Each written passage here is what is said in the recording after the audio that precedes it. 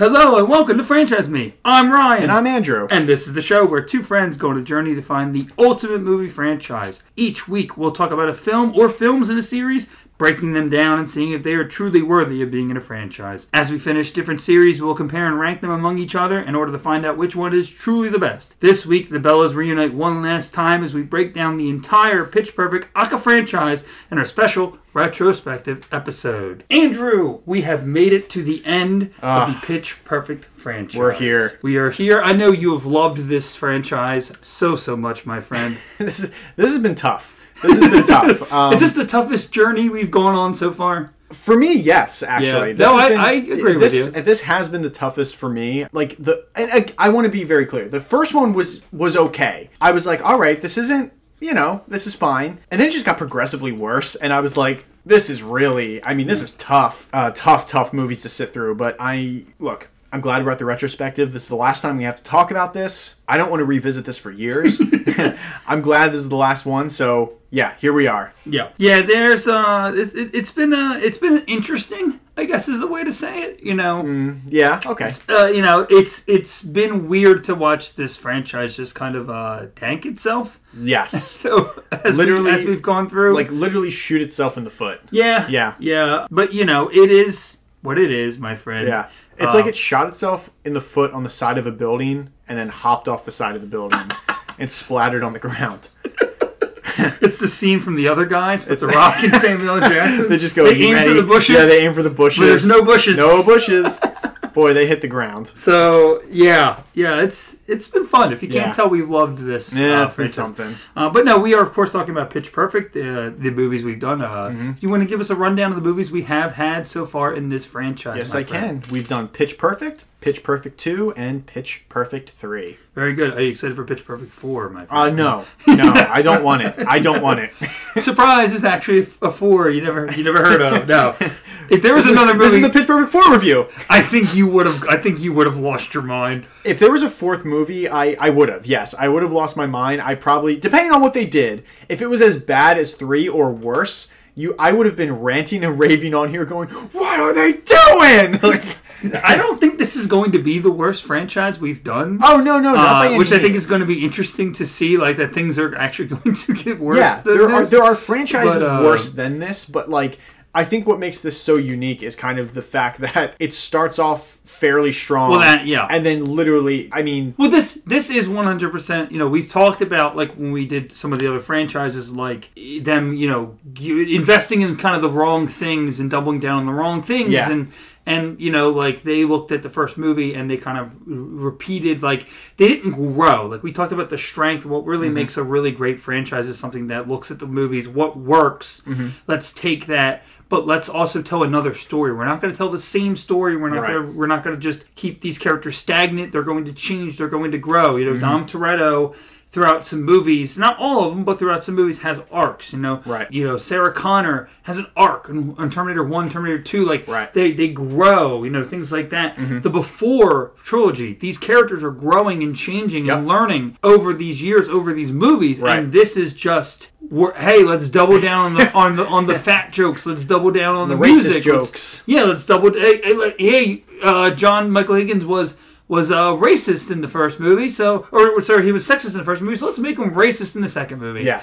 Doubling down on the wrong things, putting the wrong things in here. And the first movie worked because of this aspect. No, it didn't. No, you don't understand why the first movie was a success. Yeah. And completely losing that and trying to kind of do the first movie over again with the second movie and kind of made it worse and not as effective. And, way worse. And it is frustrating to watch this happen because we have had examples of franchises that learn and they grow and they change and they better themselves. And this is not that. Unfortunately. No, it is a franchise that did not learn a thing. No. If it learned anything, it learned the wrong lessons, as you just said, because it progressively doubled down on the things you didn't want them to double down on, and they tried to it felt like almost change the narrative and say this is what made the first movie great. And it's like, no, that's not what made the first movie great. Why are you going in this direction? Yeah. And then by the third movie, they're just like, okay, let's just double down on this one character and really go. And it's like they missed the point every single time. Outside of the first one, it's like they just kept missing the point. They had a nice little world that they made, and then they kind of wanted to expand it. And like, I keep referring to this like parody like nature, but then they're like, let's just go out insane. Like, because the first movie was kind of goofy, we have the right to go into this absurd, way. And that's, to me, like, yes, the first movie is kind of parody in nature of like this a cappella world, but it felt pretty grounded for the most part. It felt like our world, but everybody maybe dialed up to 11, but in the second one, everybody's dialed up to like 17, and the third one, everybody's dialed up to 100. Like, and I don't know, it just it definitely loses control, and I don't know if it's Kate Cannon was tired and kind of rushed some of those scripts. Like, I know, and I don't have this as like. Do you think she felt pressure I know that make it a trilogy? And they just said we're going to talk a little bit when we do some final fun facts about how like the first movie was a little bit of a work in progress. Like it took quite a little bit of a time, like 4 years, I think, for them to actually work on and develop the story for the first movie. Right. And the second one was much more rushed because the first movie was a success. Let's jump into the second one. So, and she also, I think, was dealing with, she had a child, I believe, so she was trying to be a mother, but also write the script. And kind of, I think she even said, like, she didn't have a lot of time. Like, it almost didn't happen because the script almost didn't even exist because she didn't have a lot of time. And I feel like you can tell that there is a rushed aspect to that one. I would imagine, I don't know much about the progress of the third movie, but I would imagine that it's probably similar of like second one. Again, the second one is the most successful comedy musical of all time. Right. So like, let's make another one. We have to finish off this trilogy. We have to make another one. Let's rush it out as quickly as we possibly can. It's only 2 years after the second one is the third one. Let's capitalize on the success. Capitalize on the success. Right. And it's clearly worse of a movie because they didn't take the time to really look at what works, to focus on what matters. Exactly. Right. And I think you can tell that it's probably rushed. And I'm not trying to put this on Kate Cannon and whatever, but it just, something got lost in the shuffle here. Right. And this is the first time that you can really, like, you can see it, but not necessarily pinpoint where the problem was. Because, like, with, like, Terminator, I think, we had some problems with some of the Terminator movies, and I think we can point to, like, the absence of James Cameron. Right. Being, that's clearly what's missing from the Terminator movies. This is different because there is a thread with Kay Cannon. Yeah, but also, I think you can make an argument there's a thread with Elizabeth Banks. Yeah, well, that's what I'm saying. Yeah, she between producing, starring, and director of the second movie, she's there. She's highly involved, and I just think, I don't know, I think that maybe at this time, this, like, maybe more, like, meta humor and, like, I don't know, this, like, fast-paced, like, in-your-face kind of, like, humor was going, and maybe, we mentioned that it was up against some big competition. The Picture of 3 was up against some big competition. Yes. So maybe they wanted to make it more of an action movie to kind of get that audience in there, maybe. But it doesn't work, man. It's not the right move. Like, you can't make that decision just to go up against another movie. Like, stay true to what the soul of the movie is, and not try to, like, alter it because you're like, oh, we're going up against Star Wars, so we better put action in. It's like the action stuff isn't until the last 20 minutes, like we were saying. Yeah. So it's kind of this a bit of a bait and switch movie in a way, where it promotes itself as this one thing, but it should have never been that thing to begin with. No. It should have never been an action movie. It should have just stayed true to itself and been a musical comedy. And like I said, it's frustrating because you can see elements of a better story in this movie. I know. You can see that somebody had a good idea and it lost itself, and they were afraid. Like, I don't know if part of, like, because this kind of is like our generation almost. Like, like I mentioned, like, the first one kind of being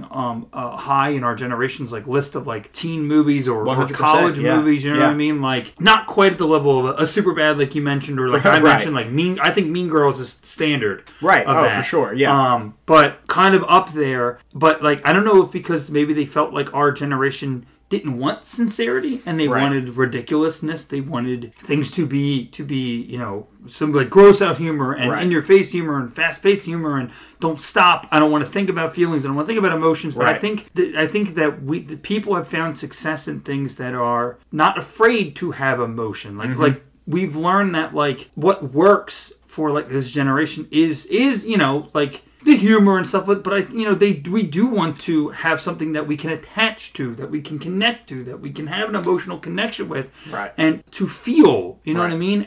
But also have a good time. Like, it's okay to have emotions and to have a connection with these characters in the story, right, and still have funny jokes and ridiculous things. Like, if they took 10 minutes to have an actual character moment in Pitch Perfect 3, the action sequence to me wouldn't bother me as much. Yeah. But you could tell that, like, they are afraid that maybe the audience is going. They don't have faith in the audience. Maybe they thought they were going to be bored. They didn't trust them. By they didn't trust the audience. Like a sincere moment. Exactly. They didn't trust them, and that to me is frustrating because I want that. I want those moments. Like, now we have something like Coda. Right, Coda, is the big award nomination, Oscar nominated. This year, this movie, teen movie. I know it's a little out of our generation. Well, more of it like a coming of age film. Yeah, but it's a coming of age movie about this girl in high school that has some really good humor in it, but also is very sweet at its heart. Yeah, and that works. And I think something like Pitch Perfect, it doesn't need to be exactly that, but to have something. But that's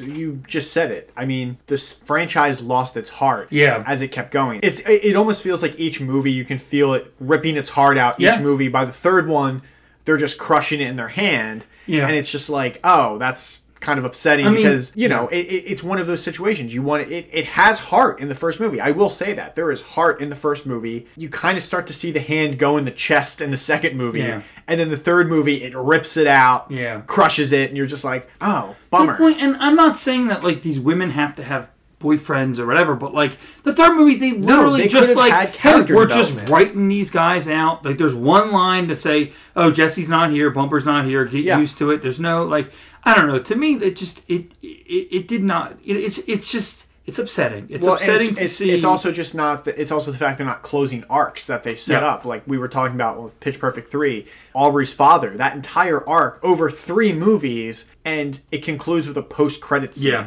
It doesn't even make the main movie. Yeah. And you're like, how is that not part of the ending of this movie? How is that a post-credit scene? Like that's just mind-boggling to me. Because if you ask me, that's a thread they've been literally needling for 3 movies. Yep.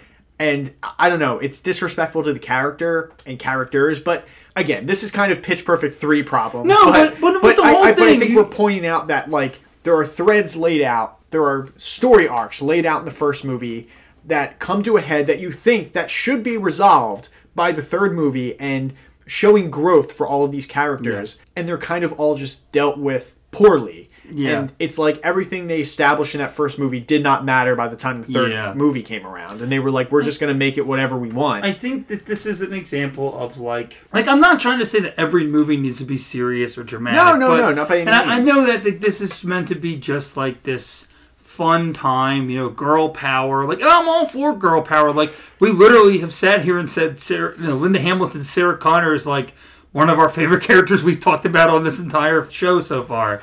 But to just see, like, how... Like, if the first movie was more like the third movie, then maybe it wouldn't be as bad for me. But because they show that it can be more than this... Like, I'm watching the movie Airplane, right? Which is just a straight parody movie. Ridiculous comedy. It's funny. Yeah. And it's not meant to be serious or have these dramatic moments. Like, I'm not asking for dramatic moments out of Airplane, right? Right. But because Pitch Perfect 1 takes the time to have those moments, to do that with the characters, it feels weird when that's completely gone from the second and third movie. Well, that is weird. It's the thing they should have kept going with. They should have had dramatic moments in each movie and showed the Bellas growing with each film. Yeah. And the dramatic aspects were the better parts of the first movie. And I really wish they did that. And obviously, when we were talking Pitch Perfect 2, I mean, there were story arcs removed. I mean, Jesse's whole story was removed and he didn't even matter. Yeah. And there's like, they're chopping up different story aspects, and you're just like watching it and you're going, this is kind of messy. Yep. And it's a little, it is what it is. But the franchise as a whole, just kind of a messy thing. It's messy. It's disappointing. It's really disappointing and messy. Well, we mentioned our 3 movies. let's talk about box office. You know, on these retrospective episodes, we like to talk about box office and the critics and audience Rotten Tomatoes scores. But let's do box office first. Okay. So I always like to throw it to you, my friend. We only have 3 movies, pretty easy. Right. What do you think? Let's rank these by the bottom. Yeah. Which do you think from lowest to highest? How do you rank these by the box office? What do you think? Okay, I think it is number 3, Pitch Perfect. Mm-hmm. Number 2, Pitch Perfect 3. Yes. And number 1, Pitch Perfect 2. My friend, 3 weeks in a 3 franchises wow! in a row. You have done it. You are on a roll, my friend. I'm on a roll. I did it. Let's wait till we get to these bigger franchises. We got some bigger ones coming. Oh, we got some bigger ones coming. I'm gonna be sitting here going, 7. Fast and Furious 12. Yes, so number 3, Pitch Perfect with $115.4 million. Number 2, Pitch Perfect 3 with $185.4 million. And number 1, Pitch Perfect 2 with $287.5 million. Yes. So it is crazy that Pitch Perfect 2 made that much money. Yeah, I mean, that's a lot. I mean, and you got to think these are really low budget. And this is it's still the highest grossing musical comedy of all time. Yeah, correct? as far as we know, could tell, wow, that's crazy. Musical comedy, there's like not that many musical comedies. True. You know what I mean? That's not like Mamma Mia, I guess. Well, like, no, yeah, really, I mean, right? that entire kind of genre has faded out from time. I mean, like when you look on like old movies, they all used to be musical comedies. Yeah. They all had to be like a musical comedy element. And now it's like that entire genre has really faded. Yeah. And I think it's because a lot of it has already been done. Obviously, Pitch Perfect was different because of the niche it had with it being an a cappella group. Yeah. But there really is no reason to have those anymore. I mean, I guess and I think that's why. Do you count like some of the Disney movies as musical comedies? Do they fall under that umbrella? I technically they do, but I kind of think that's animation is different from that because I don't know, that's just me. I kind of feel like that's the animation world and a lot of animated movies do that anyway. What I like to see is that, especially because this is a franchise of a pretty like low to mid budget movies, right? That make, they don't make $1 billion, but they make their money back and more some. Yeah. And I think that that's really great. I do think that is, not this franchise per se, but I think that is something that we are kind of missing more of. And actually, I think the pandemic is going to open that back up. Right. For like, we're not, unless you're a Spider-Man No Way Home or probably like the Batman, right? Are we going to have these, like, there's not going to be $1 billion movies as much anymore. Like, people aren't going the way that they used to, because of restrictions and everything like that. Yeah. And I think that we are going to see more of like, like movies that are with a little bit of a lower budget. Yeah. They make their money back. They make maybe double their money, and I think we're going to get that. But we lost that. We came to a point where we lost that. Like everything was like, this movie has to cost $250-300 million, and it has to make $1 billion worth of break even or whatever, right? Right. And I think something like Pitch Perfect, where literally the first movie had a budget of $17 million, the second movie had a budget of 31, and the third movie had a budget of $45 million. Like, these are small to mid budget movies. These are kind of like mid card budgets, and to see them making $200-300 million, right? We're not going to see many of the, as we get into the bigger franchises, we're not going to see that many, and more of the modern franchises, right? We're not going to see those types of numbers again. Yeah, which I do give them credit for that. For sure, they for found a way to be successful without having to be over the top, or like they weren't like, well, Pitch Perfect 2 didn't make $1 billion, so we're not making another one. You know what I mean? Like, yeah, and I mean most of the time, once a movie makes its money back and there's a potential for a sequel, you're 90% of the time going to see a sequel. Yeah, and that's just kind of how it is.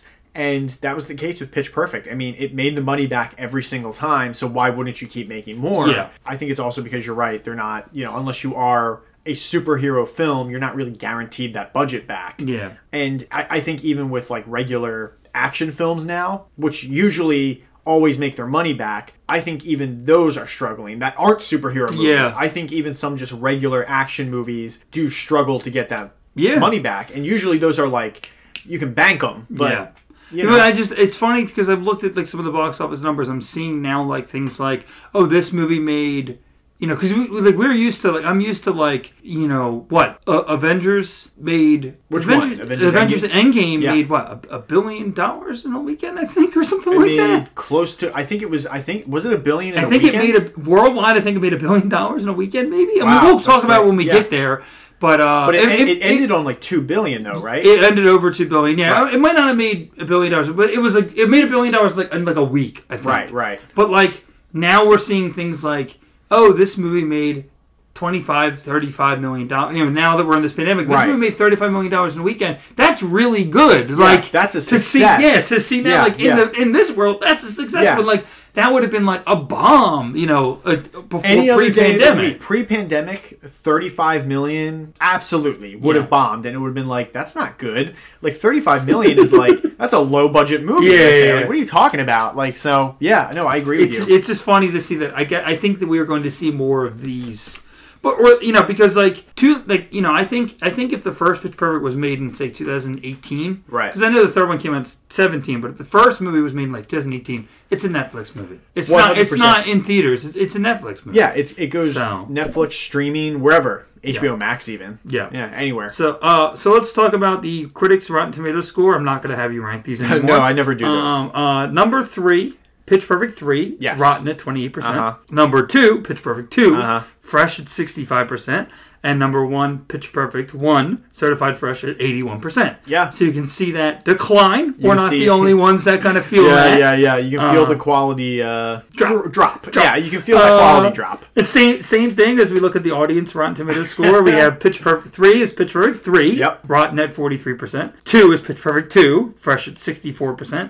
And 1, Pitch Perfect 1, Fresh at 83%. So basically, audiences and critics are more or less aligned here. The biggest difference is in 3. It's Rotten for critics at 23 and 28, and audiences it's 43. So the audiences liked it a little bit more than critics, but I mean, not that much. Not by much. No, and it's still consensus that it's a bad movie. Yeah, it's a bad movie. Yeah, I think it's always just fun to look at those numbers, but. My friend, we are back in one of my favorite segments here on these retrospective episodes because we get to talk about the extended franchise. Because, my friend, last time we had a franchise, we didn't really get to do this. We didn't do it at all, really. Didn't do it at all. There wasn't one. We kind of were floundering and looking for something to cover here. But we actually get to do this. And this isn't a big one. You know, Pitch Perfect's not a huge one, not like a Terminator or Fast and Furious. No, it's not. There's no rides. No, I was hoping there would be something. There's no theme park rides here, but I was looking for like a stage show. I couldn't believe that there wasn't like a Universal like Pitch Perfect stage show. Oh, that's shocking. Yeah, you would think maybe like even at like Universal Studios they do like a Pitch Perfect stage show type deal. That'd be well. But no, we do have some extended franchise. So let's. This is anything that's outside of the movies, right? So we know we have our movies. We have 1, 2, 3. Pitch Perfect 1, 2, 3. I always think it's fun to look at the elements that extend out of the movies, right? Yeah. What's there in the world of Pitch Perfect that's not branches out exactly featured? That's not just featured in the movie. Yeah. So we do have. TV. Let's talk about TV. Ooh. Not out yet. And we're going to talk about this more as we do the future of the franchise. Sure. But just a little tease, I guess. Mm-hmm. In September 2021, it was announced, and we've talked about this throughout the other episodes. Yes, we have. That a series based on Adam Devine's Bumper Allen, focusing on his character, was ordered for Peacock for a 2022 release. So this is the Universal streaming service. Yeah. Going to come out this year. Yep. I will probably check this out. Good for you. I don't know if you're willing to give this a shot. I think I'm good. I'm good on Pitch Perfect. I think bringing Bumper Allen back is a good idea. Yeah. I do. I'm just not entirely sure that I'm invested in like a Pitch Perfect show. I think myself, just because I'm not really crazy about this series, but I could see for fans this would probably be great. I think this is the way to do it. I do too. I think that we are going, and I think this is going to feel more like the first movie. Yes, as we do more of these more modern franchises, or not even, I guess, because they're doing this with some of the older ones, but we're going to be seeing like franchises like Karate Kid, you know what I mean, like that are focusing on like maybe TV's the way to go, right? And it gives you more time to actually flesh out these characters and tell a better story than you have in a movie. Right. And that was my biggest complaint about the third one, is I thought that there was something actually there and they just kind of rushed through it. So maybe a Bumper Allen show, like Bumper Allen in the Pitch Perfect movies is pretty wild character, comedic character, not really a sincere character. Maybe they gave Adam Devine an actual chance to do some acting here and actually have some sincere moments. So will he actually get to be dramatic? If they let him do it, I think it would work. I think it could work. Yeah, so, I think he could do it. But yeah, the show will follow Bumper several years after the events of the film. So I guess they usually go to like several years after the events. They usually go to where we are. So like I think the biggest thing was like Pitch Perfect 3 came 2 years after Pitch Perfect 2, but it's set 3 years. So like they did like 1 year jump. Right. But it's usually like it's already been. So this might be 2022. Yeah, set. It's probably will be because it's been 5 years since the last movie. Right. So it would make sense that we haven't seen him since 2015. Right. So this might even cover like some of that time during like where was he during Pitch Perfect 3 so it's going to be as he travels to Germany to revive his music career when one of his songs becomes a hit there. Of course. So kind of this is kind of a Hasselhoff. Yeah, this is kind of a Hasselhoff thing. I wonder if they get Hasselhoff. Isn't it amazing that he's huge in Germany? Like Hasselhoff is like a star in Germany. I think it is going to be funny. I just want everyone to look up right now, go on YouTube and search David Hasselhoff sings during the Berlin Wall.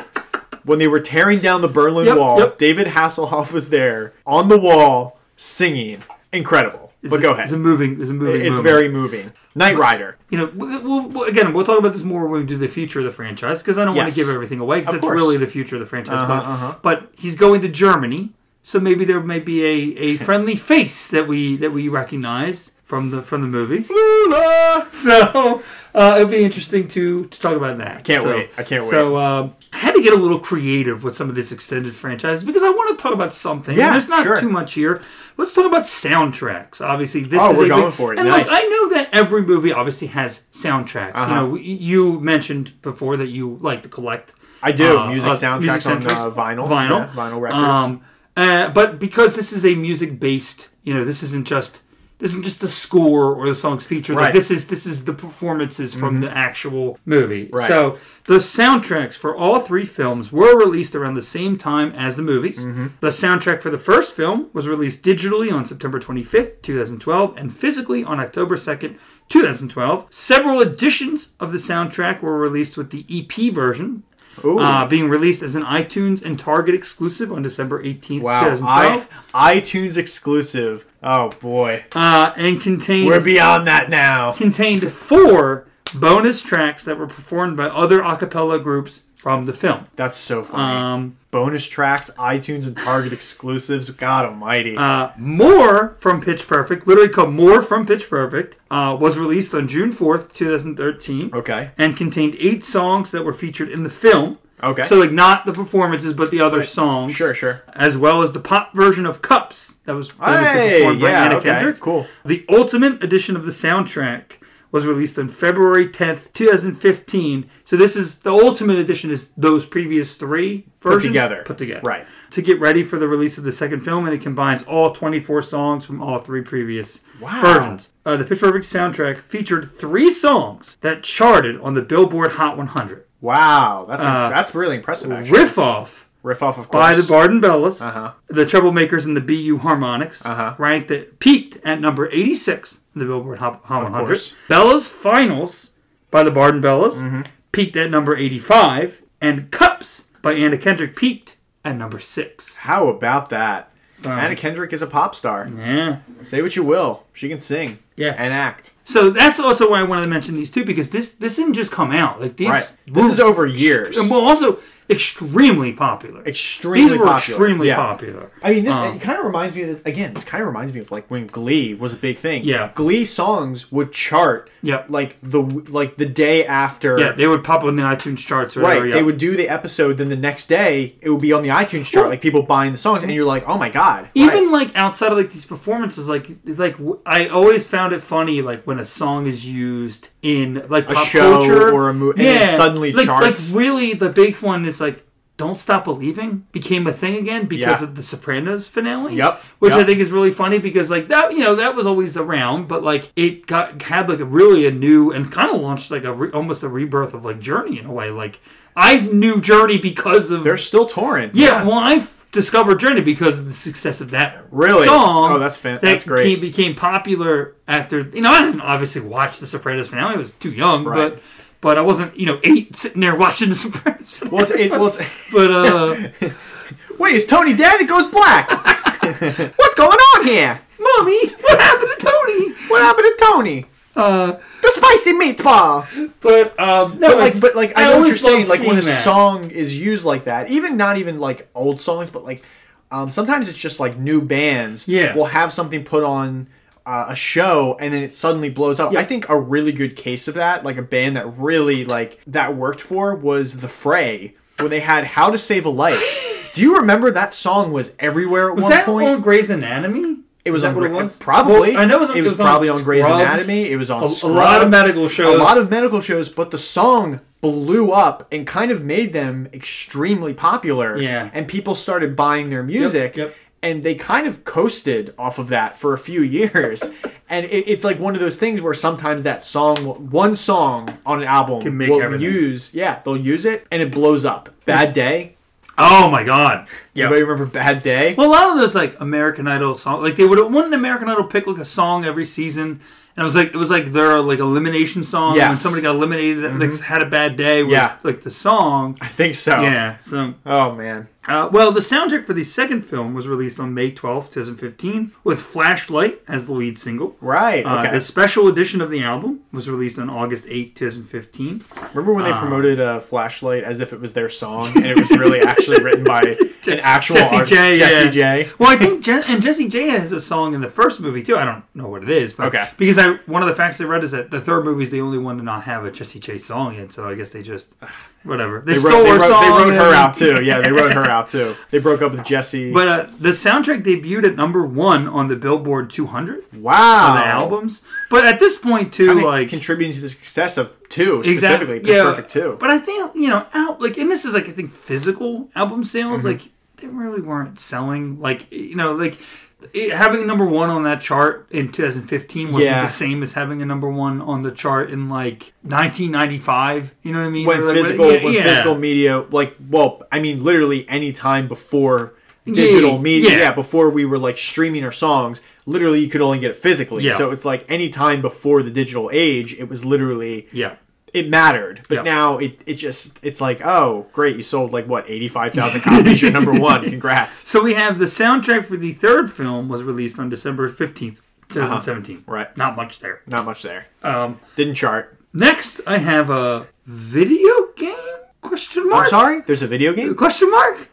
Video game or mobile game? It's a mobile thing. Oh, okay. Cool. Have you ever heard of Episode? Episode? Yes. No. So in 2017, the mobile storytelling network Episode launched an interactive series called Pitch Perfect in Deep Treble. Treble, is that what you said? Yeah, boy. What Episode is like this, like, I don't know if it's a brand or like whatever, but it's like, you've probably seen ads for it. It's like the cheap animated mobile thing where you get the soap opera type story where you get to make choices. And you choose. I know what this is. It's usually detailed to teenage girls, and it's usually yes, my boyfriend's home and there's a man in the bed. What do you do? Where should we go? It's usually anime stuff too. It's usually there's some anime stuff, but there's also anime, and it's usually the drawing. It's big anime.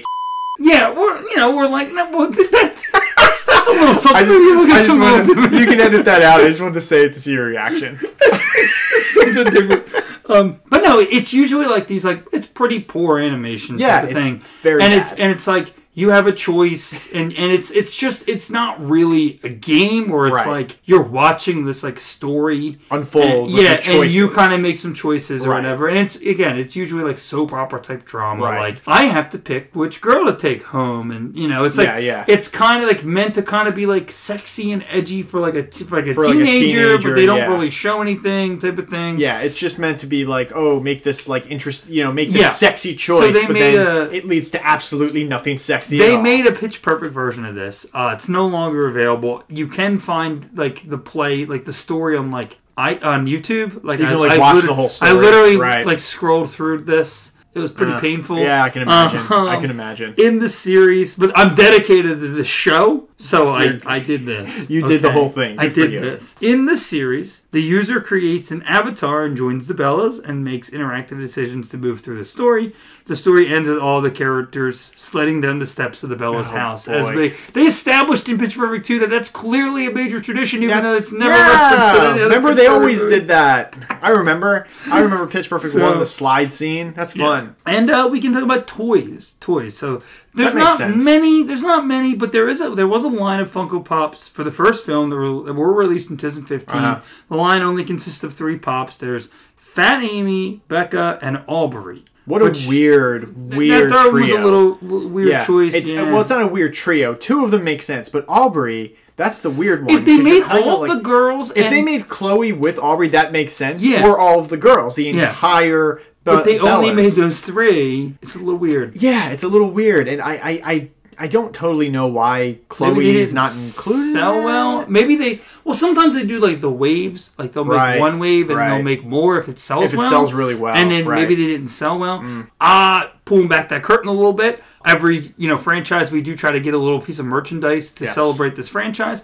I did order an Aubrey Funko Pop. It was apparently delivered to me. I never received it. I don't know. Your package stolen? My package was probably stolen. So whoever stole my Aubrey Funko Pop, I hope you're enjoying it. I hope it brings you joy. Enjoy that. It cost me $6, so how dare you? But no. But in replacement, it's okay because to replace that, we have we have a microphone. We're gonna place on our little shrine to celebrate Pitch Perfect instead. And it's perfect. Probably a better. I think it's a better choice, actually. Better choice. I like the microphone. I think that's a better choice than the little Funko Pop that whoever stole your package is clearly enjoying right now. Maybe they're a Funko Pop collector, and they really needed that. Maybe they really love Pitch Perfect, and really Aubrey's their favorite character. Like, oh my god, finally. They're like Aubrey.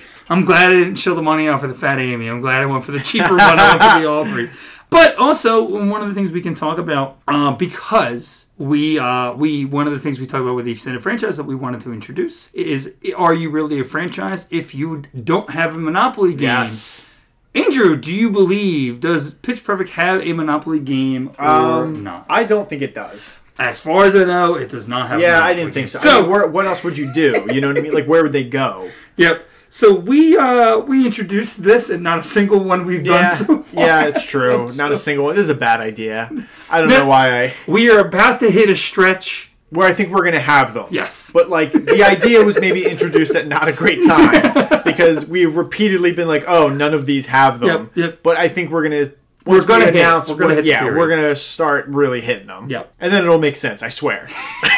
It'll work. It'll work. I swear it'll work. But let's talk about the future of the franchise. Let's do it. Friend. So, in December of 2017, Trish C., who was the director of the third movie, was asked about a 4th film and responded by saying that she did not have an answer, saying it was above her pay grade, but did say she would continue to see these films until, quote, until they start sucking. So, which means she stopped watching it after the second movie. Clearly. So, yeah. So that's where it started sucking, is the movie you directed, believe it or not. Trish C. But as of now, there are currently no plans for a future movie, but the series will continue, like I mentioned, with a Peacock original show. Good. Megan Amram, who was a producer on The Good Place and Parks and Rec, nice. will write and serve as an executive producer and showrunner of the show. So that brings me some confidence, because those are 2 very good shows. Very good shows. So that brings some confidence. Elizabeth Banks will also be returning as an executive producer in the series. Mm-hmm. I could not find confirmation, but it does look like her character, as well as John Michael Higgins' character, may be returning as well. Look, I'm not surprised. If anybody, I could see them. Yeah, that makes sense up. Because they're probably going to show up, and even if it's just for one episode. Yeah, I don't think that they'll be consistent. I think it'll be a thing where they show up and they're just like, oh, look, there's Bumper, and they're just like, oh, and then there's some jokes, and then that's it. The show will follow Bumper several years into the events of the films as he travels to Germany, like I mentioned, to revive his music career when one of his songs becomes a hit there. So, kind of playing up the fact that he's not really a success in America, but maybe elsewhere they appreciate him. Not much is really known about the show so far, but in January 2022, so recently, it was announced that Flula Borg will be reprising his role from Pitch Perfect 2. And apparently his character will now be a discredited music manager who signs Bumper due to his song becoming a hit. Oh, I can't wait. So That's very exciting. I think that's very exciting. Yeah. He could play that well. But besides the TV show, there does not seem to be anything else in the works from the series. I'm okay with that. I was going to say, is there anything else you want to see? No. Is there anybody you would like to see pop up in this show? I mean, like, what do you mean? Like, as like a cameo or like an epic, like, from the series? Yeah, from the series. Oh, I mean, like, I think they really should have. I feel like you can't do a Bumper show at least without one episode of Fat Amy. I think Fat Amy's gonna pop up. She'll probably be in the finale. She's got to be, right? I'm not even gonna call her Fat Amy. I think you need Rebel Wilson. We'll call her Rebel. Well, I mean, honestly, it doesn't fit anymore because. And I think actually, yeah, you're right. She lost a bunch of weight. She's lost weight, and she's now very in shape, which is great for her. I would actually like to see that character back because that character was such like I'm Fat Amy, and I want to kind of see like what do they do now? Does she come back and go I'm Skinny Amy? Like what does she do now? You know what I mean? So I think you have to get Rebel Wilson no matter what for some degree. Yeah. I mean, as far as the other Bellas, you could include them, but I'm not. I don't want it to feel forced though. No. You don't want like Anna Kendrick and Brittany Snow showing up and just kind of being there for no purpose. No. The one that makes sense the most is Rebel Wilson, right? She's the one that makes sense the most. I like the idea of getting like Flula. Like we don't think like I like the idea of like grabbing like these side characters. I'll tell you who I want back. I want David Cross back. Yeah, I want David Cross back for whatever. Idea. How great would that be if like Bumper shows back up? He's in Germany. He goes to Germany and he's like obviously, maybe they add the riff-off thing in there again, but it's a different type of thing because it's Bumper this time. Yeah. And he gets an invite to this weird party again. He opens the door, but this time it's David Cross, but he's doing a German accent instead of the Southern accent. He's like his cousin like he's something? Like changed or something. Yeah, it's like his cousin or something. He's like, no, I am different, and this is a different, and you're like, oh, okay. Da, da, da, da, da. Yeah, he's like, da, da, da, da, da, and you're like, okay, great, yeah. I would love that. I think that would be great. Somebody like that. Because I will say, Pitch Perfect 2, the best cameos in all of the series. I like you could like why couldn't you like get Keegan-Michael Key back and have in the first episode Bumper's like going to different studios to maybe go to him. And maybe to him. I mean even honestly like why couldn't you get for the first episode for just the first episode for like a 2-minute scene Anna Kendrick's a successful music producer or Rebecca have him go to her and she's like no. She's like absolutely not. Just down and that's it. Like, no. She's like no. And get the do kind of that kind of stuff. And I mean, hey, maybe we didn't even talk about him, but maybe we get Moses Arias or whatever from Pitch Perfect 3. Yeah, Moses Arias. Yeah, we get him. I don't even know. Pimplo. Yeah, there you go. Yeah, get Pimplo back. That was really bad, man. I couldn't believe he did it. I was so like, bad. Oh, that's the it's so interesting to see the trajectory of actors that appeared on Hannah Montana, isn't it? Whew. All right. Yeah, I mean... all of them hated it. Go ahead. Billy Ray Cyrus was happy for that paycheck. Oh, boy. That man made money. He didn't have to sing Achy Breaky Heart no more. Okay? Yeah, he was happy for that paycheck. Yeah, he was happy to make money off his daughter's back. He didn't care. He's still doing it. He's still doing it. He don't care. But yeah, that is fun to look at there and to see what kind of they can do kind of with that future of the franchise. But one of the things that, and I guess this, I meant to kind of mention this in the extended franchise as well, that I kind of didn't put, but there was a virtual reunion. So during COVID, I'm assuming. In August 2020, the cast of Pitch Perfect virtually reunited to perform Beyonce's Love on Top. Makes total sense, yeah. To raise money for UNICEF to help children around the world affected by the COVID-19 pandemic. The reunion is kickstarted by John Michael Higgins and Elizabeth Banks in full character. Wow. Stating that, quote, not even a quarantine can prevent them from harassing us with another musical performance. So I like, taking shots. That's good. That's good. Kelly Jackie, Shelley Rangner, Alexis Knapp, Chrissy Fitt, Hannah Mae Lee, Brittany Snow, Anna Camp, Rebel Wilson, Haley Steinfeld, and Anna Kendrick all appear and perform in the video. So they got them all back. It wasn't just some of them. When it's for charity, everyone shows up. You know, it's never. I think that's part of it, though. I think if it's like. If it wasn't for charity, they'd probably be like, no. But if it was and they didn't show up, they're like, it's a bad look. I should do it. Yeah, it's fun, and it's honestly like it's better than anything they did in Pitch Perfect 3 and Pitch Perfect 2. Like, I gotta check it out. It's generally, it's them all in their own homes, just singing. Yeah, and clearly like it's been worked with or whatever. Right. It's but it's fun, and Anna Kendrick holds up a sign. It says like, "I miss all of you guys." Like it's cute. That's like, fun. Good it's for fun. that. Yeah, so that's cute. it's that's cute. And then again, before we get into it, I meant to kind of mention this in the extended franchise, but you want to talk about Chloe? Oh, Chloe? Let's talk about Chloe. Yeah, I want to talk about Chloe. Let's talk about Chloe. Let's talk about Chloe. So I'm not super familiar with Chloe. So if anybody who is a Chloe stan, please forgive me. I just want to ask right now: will you be reading any Chloe fan fiction? No, today? I don't actually have any information. Darn. I don't have anything written. I mean, if you want, I could look up no. fan fiction. This is a family-friendly show. But I don't actually have anything written down here about Chloe. But I've done research, so I've seen a lot of things about Chloe. So obviously, based off of like the interactions that Becca and Chloe have throughout these movies, yes. There's been a push from a fan base. Yeah, exactly. This fan base, this section of the Pitch Perfect fan base has kind of taken this idea of these two women, together. I mean, and right. they tease it like there's a scene with them in the shower in the first movie. There's a scene of them upside down in the tent in the second movie, and it looks like they may kiss. And in the third movie, they could go full out, and like we didn't even mention this. Like, there's a full scene where like she just straight up gropes. Yeah. Chloe straight up gropes Becca. Yeah. And just like touching her all over, and it's like I felt like that was like their way of acknowledging Chloe in the movie without actually like they should have just gone for it. But yeah, people were pushing for let's just make these two characters lesbians or queer and have them come together in the movie and put them in a relationship. Put them in a relationship. I like how you're explaining it. You say they're in a relationship. Well, the fan lesbian queer. The fan fiction is a little bit more detailed than that. Do you have something to read? I don't have anything to read. But I did watch some interviews of them talking about this, like I mentioned before. And Anna Kendrick mentions that she did actually start to read one of these fan fictions. Yeah. And that she was actually a little disappointed. She thought it was a little boring. She's like, I don't know if I was like, am grateful that I didn't get like the really graphic stuff. Right. But at the same time, she's like, it is kind of like, I was bored. Like, I was expecting it to be so much more, and it was taking its time. She's like, we're not reading Charles Dickens here. We're reading Pitch Perfect fan fiction. So. Well, to be honest, maybe like if she dove deeper, she'd probably find it. I watched an interview, and somebody mentioned one that was called 50 Shades of Chloe. Oh, boy. Well, you know what that's about. We don't even have to explain that. We'll cover that in the retrospective when we do 50 Shades trilogy.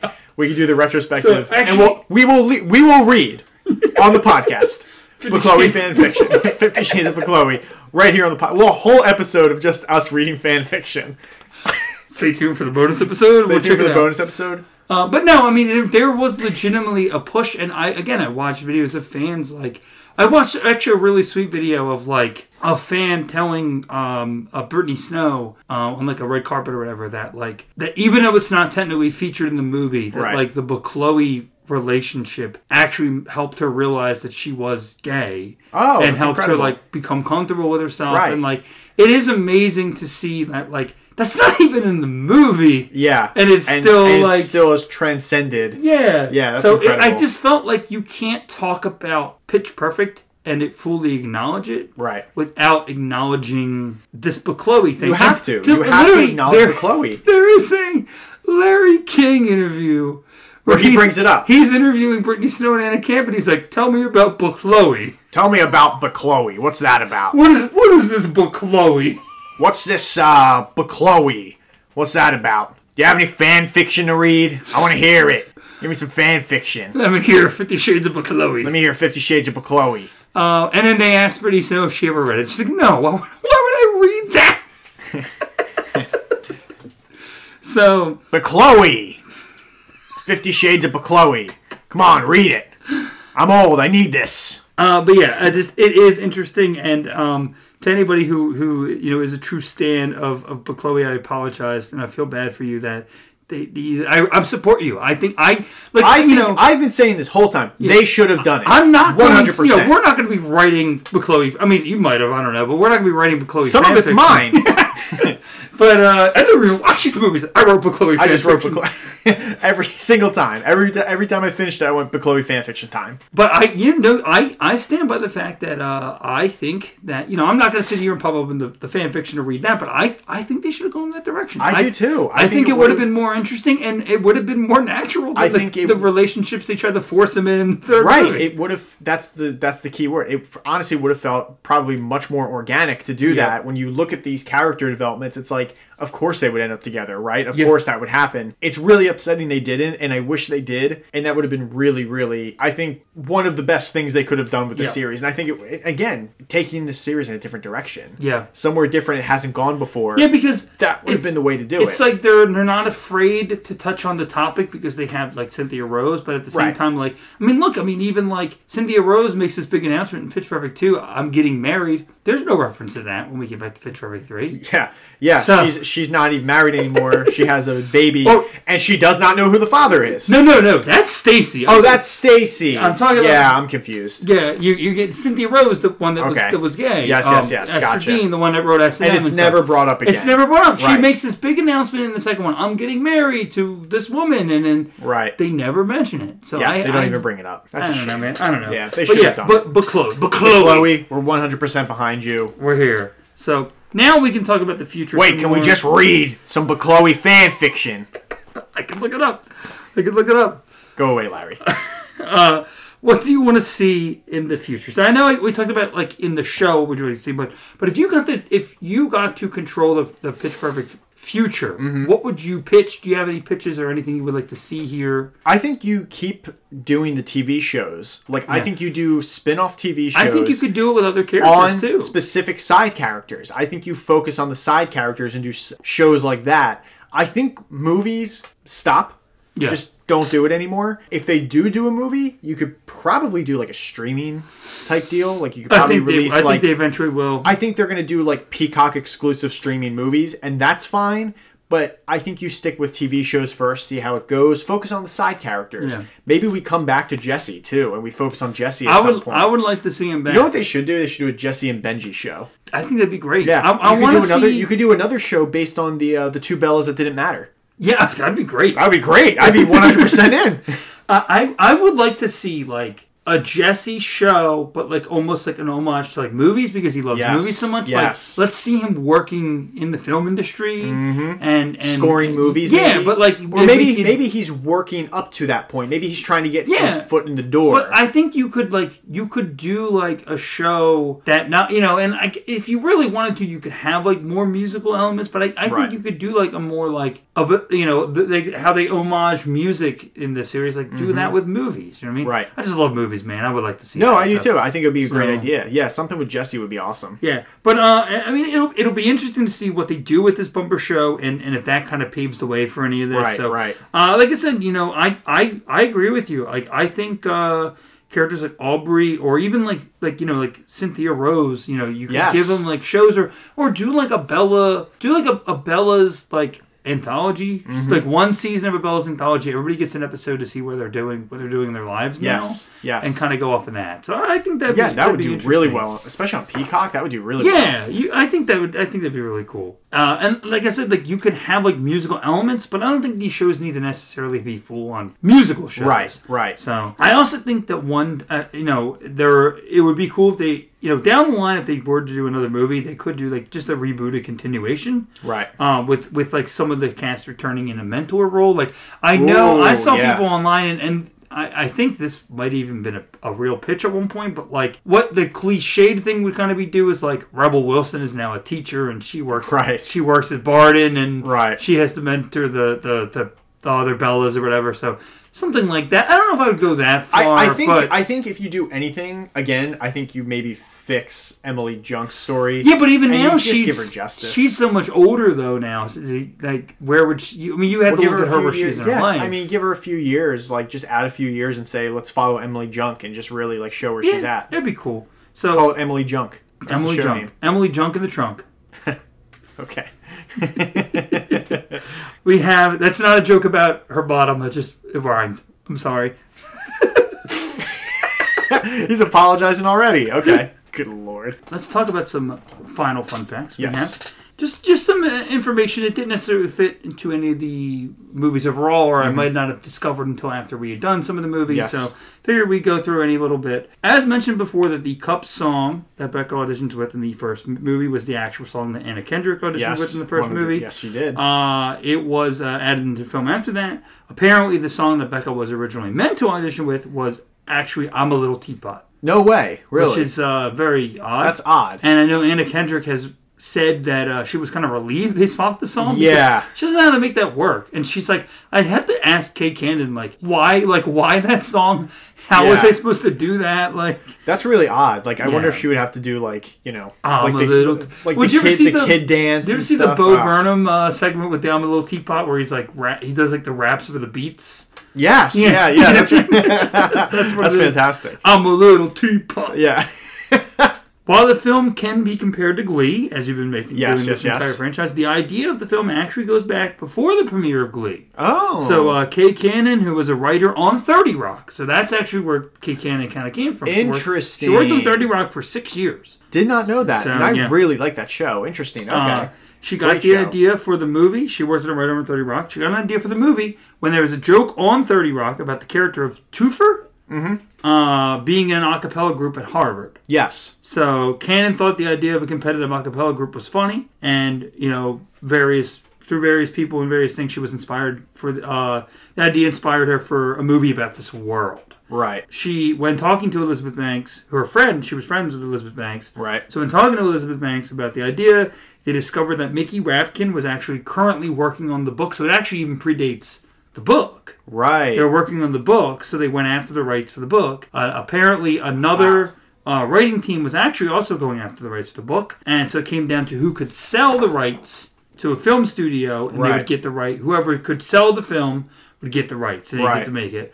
And Cannon and Banks actually sold the rights to Universal, obviously, allowing them to make the movie. Kay Cannon has gone on to thank God for Glee because it kind of helped to make people familiar with the idea of this world, and helped to make the film a success. But it is not technically inspired by Glee, which I thought was interesting. Interesting. I didn't know that. Yeah, interesting. That's really interesting. I only found that out yesterday. Oh, nice. Elizabeth Banks was inspired to include the USO storyline in the third film based on her own experiences with the organization. She's worked there. And actually, I think, I didn't write this down, I didn't really, whatever, but at the time of the third movie, the plot of being on this USO tour, I believe that Adam Devine was actually on a real USO tour. Oh, no way. So it's kind of how it lines up. Cool. Yeah, right. Pretty funny. So let's talk about the franchise overall and kind of our opinions on this franchise overall as a whole. So, what are your opinions on this, on Pitch Perfect? Now that we've done all three, kind of what do you think about the whole franchise? It is a franchise that has a solid opening, has a solid start, and just kind of sours with every movie. It's certainly not the best franchise we've ever done. No.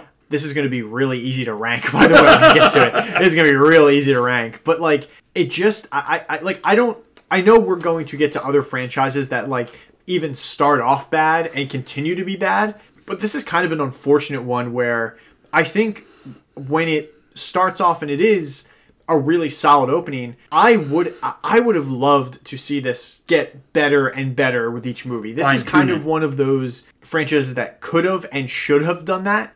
No doubt should have gotten better each movie, and it didn't. And it is a little disappointing because I'm I want to really like this franchise, but I think if it got better each time, I would have. But one movie alone just isn't, for me, enough to say, this is a great franchise. Because it's not, It just isn't. And there's a lot that carries it down. There's so many weird, odd writing choices in the later two movies that just, I don't even know why they went directions they were going. And like you were saying, and we were saying even last week with the third movie, a complete genre change at the end that literally makes zero sense whatsoever.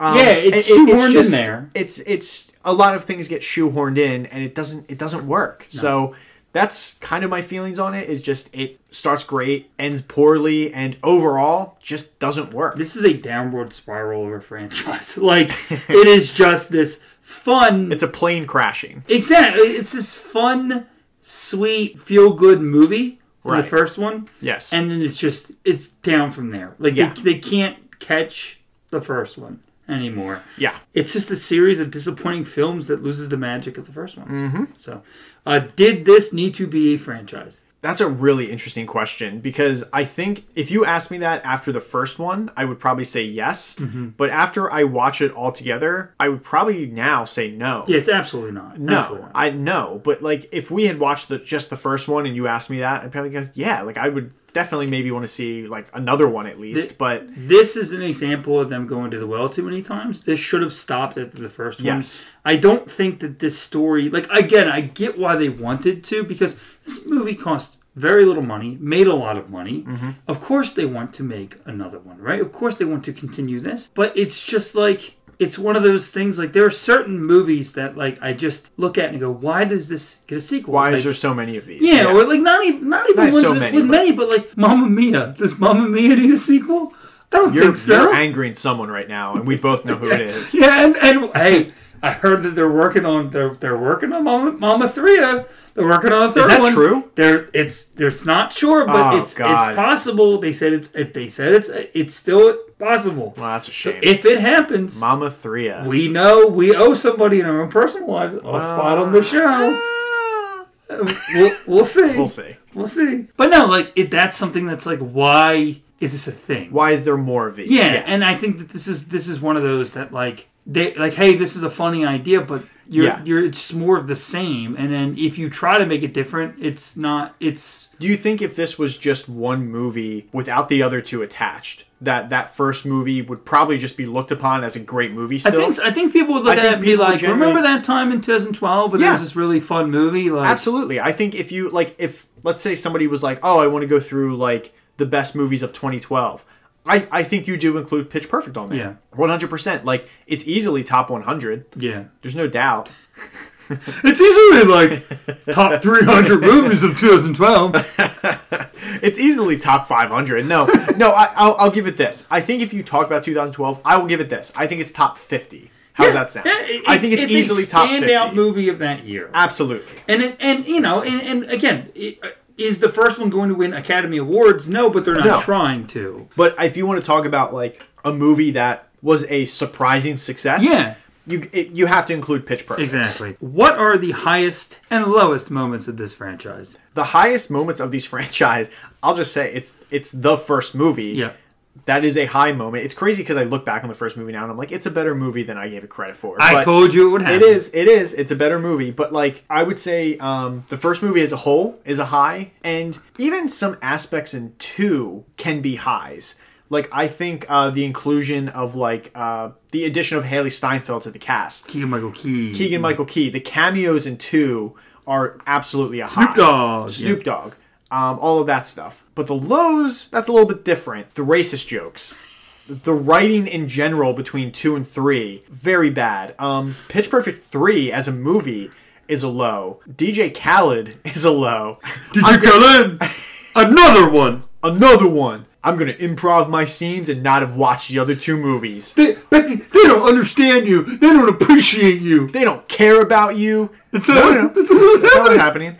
But like, yeah, I think those like things are really stand out, and those are just it's just no good. I mean, it gets worse, and just how empty the story is, specifically in 3, is a low. How empty the movie is. So those are some of mine. My list. The first movie as a whole, the riff-offs. The riff-offs for the highs. choice. So we're doing highs. Yeah, good highs. choice. The musical performances, basically throughout the entire series, I think, for the most part, work. I don't even talk about musical performances when I do this, but yeah, you're absolutely right. The musical performances are strong. Anna Kendrick, Haley Steinfeld, Jesse's love of movies. Yes. It's a high for me. I love movies, guys. Yeah. The friendship and the chemistry between all of the Bellas. Uh-huh. Now let's do the lows. We have the reliance of race jokes in the second film. Fat Amy, the action star. the devaluation of Elizabeth Banks and John Michael Higgins' character, because after the first movie, I thought they would be standouts, and then they kind of went downhill there. Yep. The third movie as a whole is a low. Glossing over more interesting and dramatic elements to focus on poor jokes is a low, and the rushed character development is a low. Absolutely. So let's do best quotes. Aka, excuse me? There you go. There you go. Knew it. I did it. Yay! Everyone leave me alone. Yes, Aka, excuse me, I have down. I have nothing else. That's all I have. I wrote this from the first movie. If I could sing a lick in any humanly possible way, I would, but I can't, and I hate myself every day for it. It's just Who said that lovely quote? The guy from the guy that works for Christopher Mintz-Plasse. Oh, right. Yeah, the first movie. Okay, yeah. So I really liked that quote. I thought that was a really funny that's line. Good. That's really good. This is a really interesting question, and one that's kind of bugged me. Who is the standout performer in this franchise? Ooh, boy, oh boy. Because each one kind of is... Each movie is so different. Like, your gut reaction is to say, like, Anna Kendrick, but she's just so bored in the third film that you're like, can I choose Anna Kendrick? Like, she's clearly so bored. Oh, man. If we're talking consistency, Rebel Wilson is consistent through all three movies. Even if you don't like her arc in the third movie, she is consistent in what she does, right? Yeah. Like, there's not a movie where you feel like, oh, she's not delivering. Like, she's pretty consistent. Yeah. I think you can make a case even for, like, Adam Devine through his two movies. Yeah. Yeah. Man, that's a tough question. So, I also kind of have, like, a case, like, possibly for Chloe. Maybe. Like I said, after the first one, I told you that I thought it was going to be Elizabeth Banks and John Michael Higgins. Like, yes. I had a case 100%, for them. Yeah. And then I just think that their performances and how they use them in the second and third movie is just...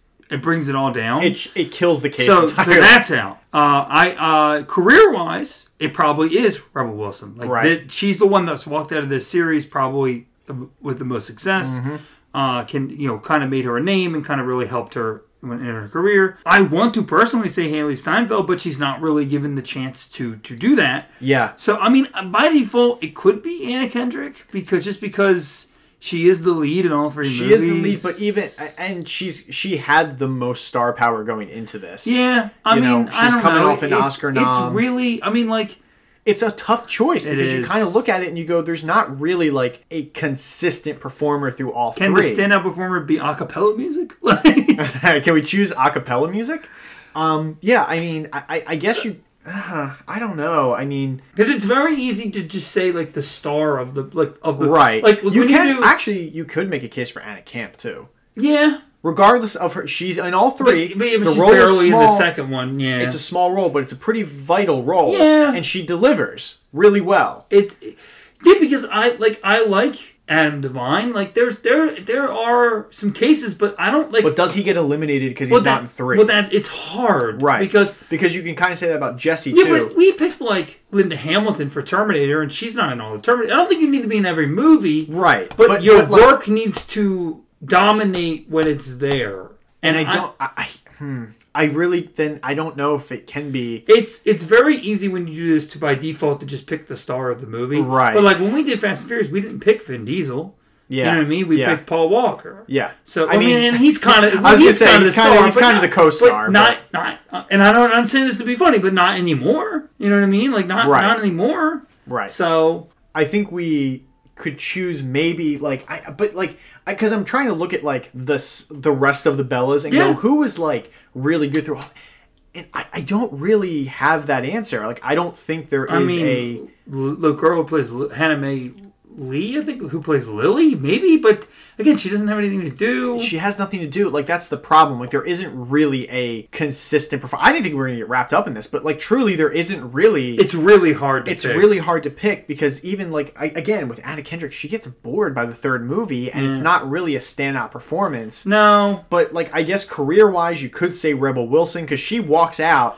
Well, the best. You made a really good case of her being like she's consistent. She's on. She's on in every all three movies. Like in the third movie, she's the only one I recognize that's like, oh, she's doing exactly what she did in 2 and the first one, and it hasn't changed. Like, she's locked into that. Well, whereas even with Chloe, it's kind of like it's just kind of like she's not doing. I don't think that she's ever given the time to properly shine. That's the problem. She's not given the time. Whereas Rebel Wilson, her time increases with each one, but it stays consistent. Yeah. Well, so we want to agree on Rebel Wilson? I think we have to. I think I'm going to say Rebel Wilson. Let's go Rebel Wilson. Rebel Wilson's the standout. So, all right, let's talk about legacy. What is the legacy of this franchise? I feel like I've been saying it. Is there a legacy? Is there a legacy, really? Because I think there is. But there is. I mean, I guess for like the first movie, but like I think the first movie does a really good job of capturing what a musical comedy is, but. You can also say the second movie, because it's the highest grossing musical comedy of all time. Yeah, I don't think it needs to... the legacy doesn't need to necessarily be good. Yeah, I mean, like, it can be... Yeah, maybe the legacy is... Maybe this is a lesson in... don't go to the well too many times, as you said. Don't go to the well too many times. I mean, it's a promising idea that is beaten to death and completely ruined by the end of the last movie, I think. So I think I think that's the legacy. I don't think it's a good legacy. No. I think it's kind of a bad one where it just gets worse. So, let's talk about franchise stars. So, this entire time we've kind of been picking some people for franchise stars. Right. Some names we threw out there. We have Neil Patrick Harris, Melissa McCarthy, Kristen Bell, Zendaya, Anya Taylor-Joy, Naomi Scott, Ben Stiller, George Clooney. These are all names that we threw out there in various roles that we could be added into the movies. If you had to pick one person to add to this series, could be one of these people, could be somebody completely new. Who do you pick, and where do you think you would put them? Do you put them in another movie? Do you put them inserts into one of the movies that's already happened? What do you do? I'm going to pick from that list because I don't really think I want to add anybody else to this. I have one person that's I'm sure you do. I'm sure you do. I'm just going to stick with NPH. Yeah. I think you just can't go wrong with the guy. He is, I mean, literally cut perfectly for this movie. It's like it's like the series is made for him. He'd do really well in it. I would pick, not really a franchise star. I'm going to take a little, a little detour. A little detour, I guess. I mean, she's been in some sequels and stuff. Okay. But Maya Rudolph. That's a great choice. I think Maya Rudolph could really help this, that's a really great choice. I think that she could bring some energy. And she can do the over-the-top ridiculous comedy like they're trying to do here, but she can do it in a better manner. I think she's actually talented at it. And I'm not trying to, we're not trying to take shots at no, the rest suck. No, but I think that she could do some of the ridiculous things here. Yeah, that could really help. That's her bread and butter. Yeah, there's nothing wrong with saying that. She is really funny. Well, your favorite part of the show. Let's do the word association, my friend. Good. We are doing word association. I have some words here, some names here, some things here. You can tell me right off the top of your head what you think. It could be a word. It could be a sentence. Don't have to be. Don't limit yourself. Anna Kendrick. Consistent. Acapella. Fine. The Bard and Bellas. Talented. Riff-offs. Fantastic. The Breakfast Club. Great movie. Jesse. Underused. Bumper. Underused again. Haley Steinfeld. Painful. Oh, it hurts me. It hurts me they didn't use her more. And Fat Amy.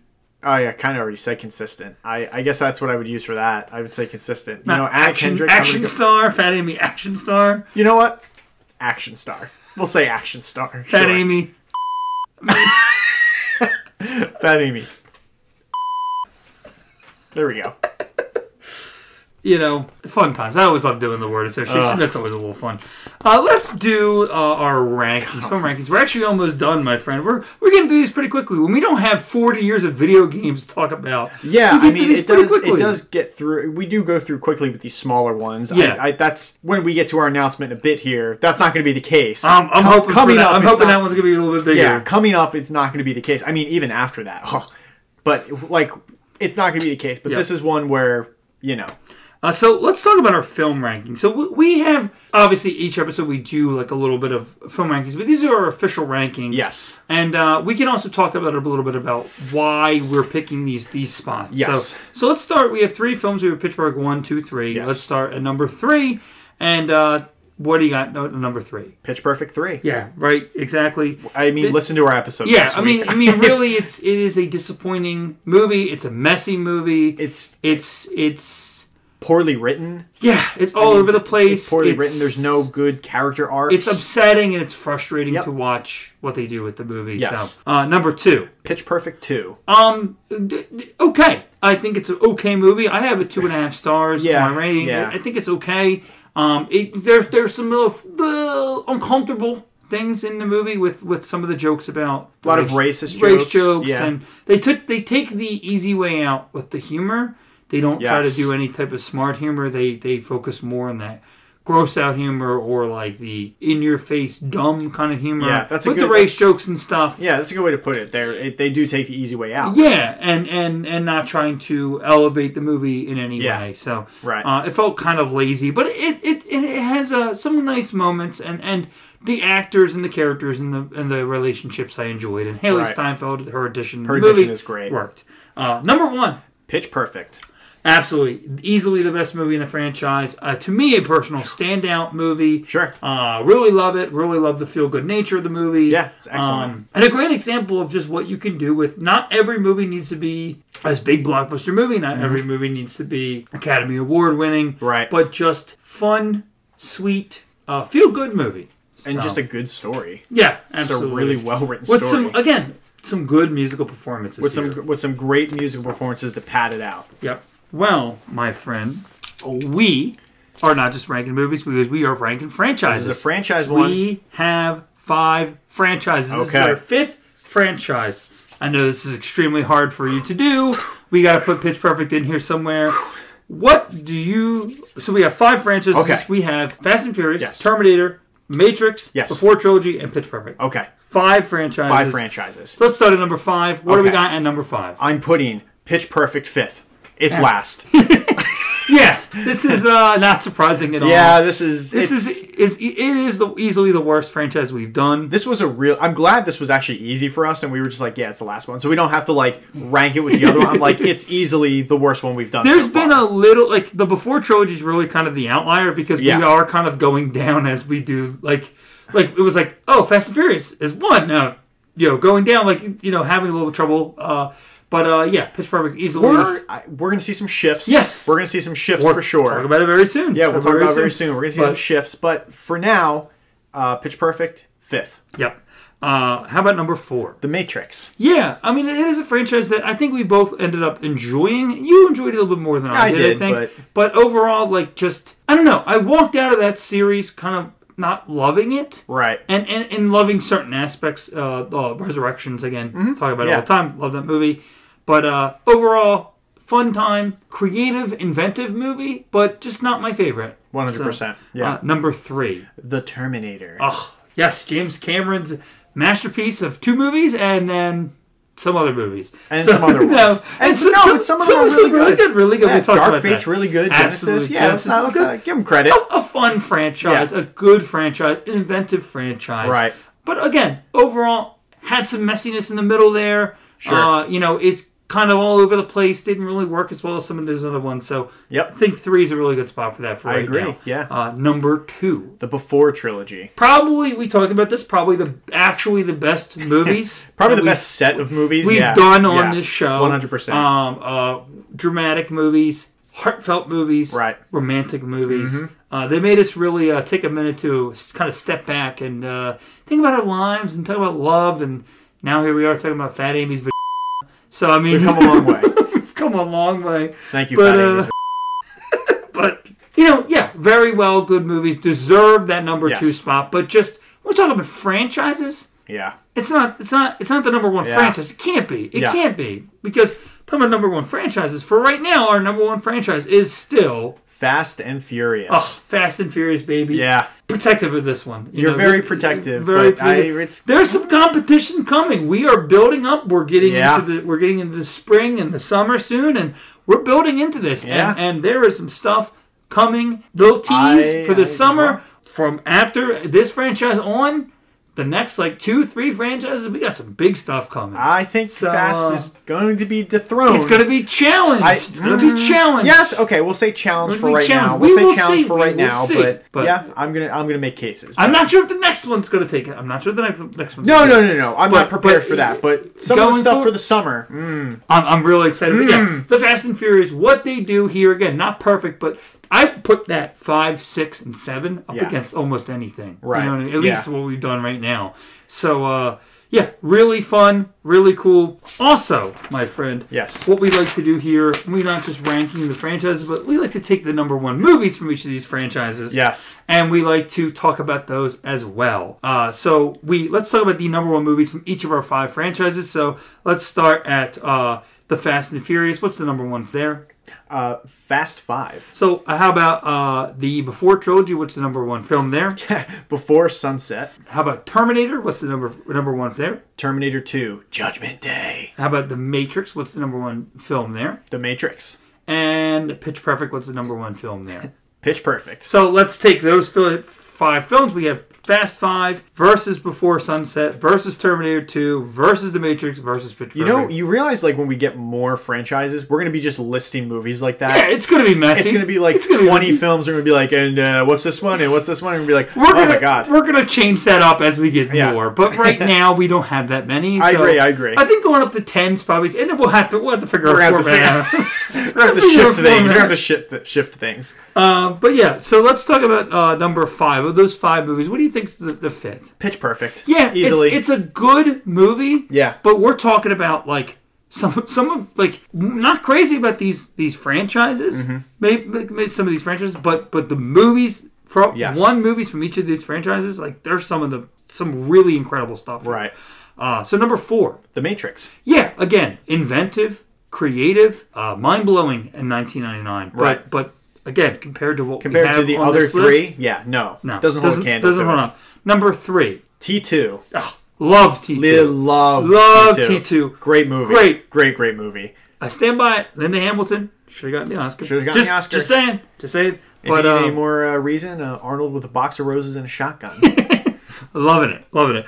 But yeah, it's just, again, we have 2 movies that just think are a little stronger than this. So, I agree. Number 2. Before Sunset. Yep. Yeah, again, this is a beautiful, heartfelt, romantic movie. 80 minutes. Ooh, so quick. So quick. Great runtime. But what they do with that time. Is great. You know, we look at a 90-minute movie like Pitch Perfect 3. Not so much.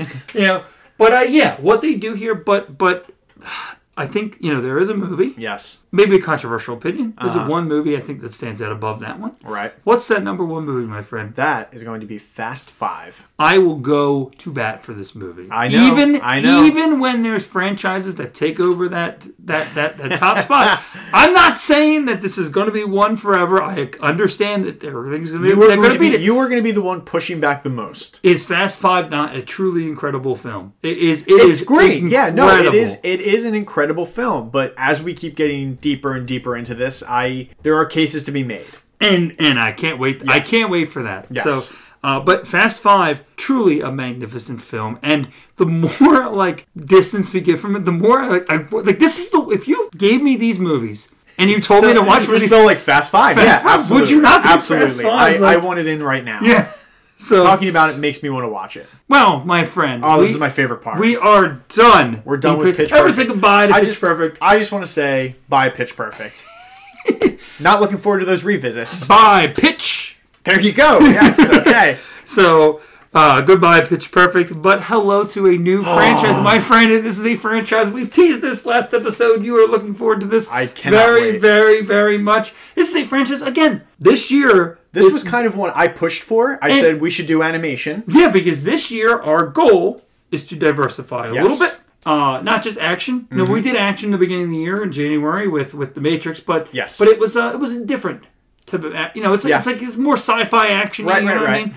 Then we go into like romance. Yeah. With Before, and now we just had a musical comedy. Yeah. So let's do animation. Like let's change up, and it's an animation comedy, but animation, right? But animation. The first time we've done an animation, and believe it or not, there's not that many animated franchises that have 3. out there. Like there's a handful, but we talked about let's do some animation. We throw some names out there. You know, we could do like a Toy Story, but we're that's really special for us. That's a special. We'll that's save a big that. One, yeah. You know, we could do something like How to Train Your Dragon. How to Train Your Dragon. Yeah. Good. No, but you know, not the one we want to. Not the one you want to start animation with. You know, I mean, you know, how about Cars? No. That's going to be a Pitch Perfect situation. But there is one that stands out among them all, my friend. Would you like to make that announcement? Oh, we're doing Shrek! I can't wait. We're getting ready. We're going to have a Shrekingly good time. Oh, it's going to be, guys, it's going to be Shrektastic. I cannot wait. I'm so excited. I can't wait to do these movies. Obviously, these are films we have seen. Yeah. Not all of them. That's true. That's true. I've seen the first 3. So have I. I've seen the first 3. We both have blind spots with Forever After and Puss in Boots. Yep. But, you know, I cannot wait. I'll be on record now. I love the first 2 movies. I'll just say it. I love the first 2 movies, and I can't wait to rewatch them. It's kind of easier to do it like this because, again, we've seen these movies, so we can kind of comment on them a little bit and be like, hey, this is... But, like, I'm excited to actually rewatch them and go in depth. Yeah. And really, like, review them on here and have fun with it. But we were, like, talking about it, and we were like, we have to do animation. And I was like, Shrek.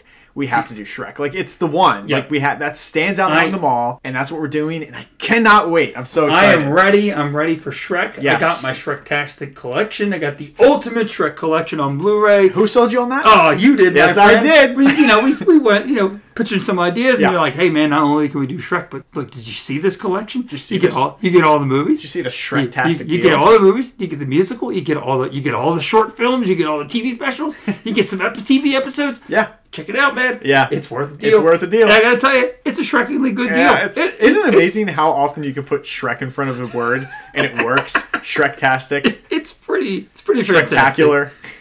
Shrekingly good. It's just like, it's fantastic. Shrek off. Yeah. Go Shrek yourself, man. Go Shrek yourself. How about that? But no, I'm really excited to talk about Shrek and to Yeah. talk about this animation. In fact, we're just going to jump into the first movie right now. So Yeah, but we're really, really excited for this one. Cannot wait. I mean, I'm telling you, like, and I don't mean to harp on this, but this is one that our last couple of retrospectives have been pretty short, and I think this is one that's going to be back up. When we get to the end, because there's a lot here to talk about. There's a lot here going in here. And like you said, this is something that we are familiar with. We do have, and I'm right there with you. I love those first 2 movies too. But you know what? I couldn't tell you, especially the first one. Could not tell you the last time I watched the first movie. Oh yeah, it's been some time. So I'm excited to revisit it. I'm also fingers crossed, just making sure, because sometimes when you revisit things from your childhood, they might not hold up as well. So I'm fingers crossed, but I'm pretty sure I'm pretty sure Shrek holds up really well. From what I've seen, holds up very well, and so does the second film. Both hold up very, very well. Shrek is love. Shrek is love. my friend. Shrek is life. Yeah, cannot wait. My friend, with that, we are all done. We take our final bow as we are done talking about the Pitch Perfect franchise. We did it, my friend. Yes, we did it. We did it. But thank you for listening. Thank you to Tony. As always, Tony, I'm sure you loved the Pitch Perfect franchise. I know these were his favorite episodes. Absolutely. We appreciate everybody for their support, everybody who gives us a chance, who gives us a listen. We love doing this, and I want to do this for as long as possible. Yes. So really appreciate anybody who gives us that opportunity to do so. And don't forget to check out our bonus series, the A Year in Franchise, where we break down each individual year, looking at all the franchise movies that are in it. We started with 2003. We'll be dropping those about once a month. You can find us on Apple Podcasts, Spotify, Stitcher, Google Podcasts, and more. You can follow us on Twitter and Instagram. It's at FranchiseMePod. You can see all of our rankings on Letterboxd. It's FranchiseMe, just one word. You can send us an email, franchisemepod@gmail.com. Give us a rating or review on Apple Podcasts, Spotify as well.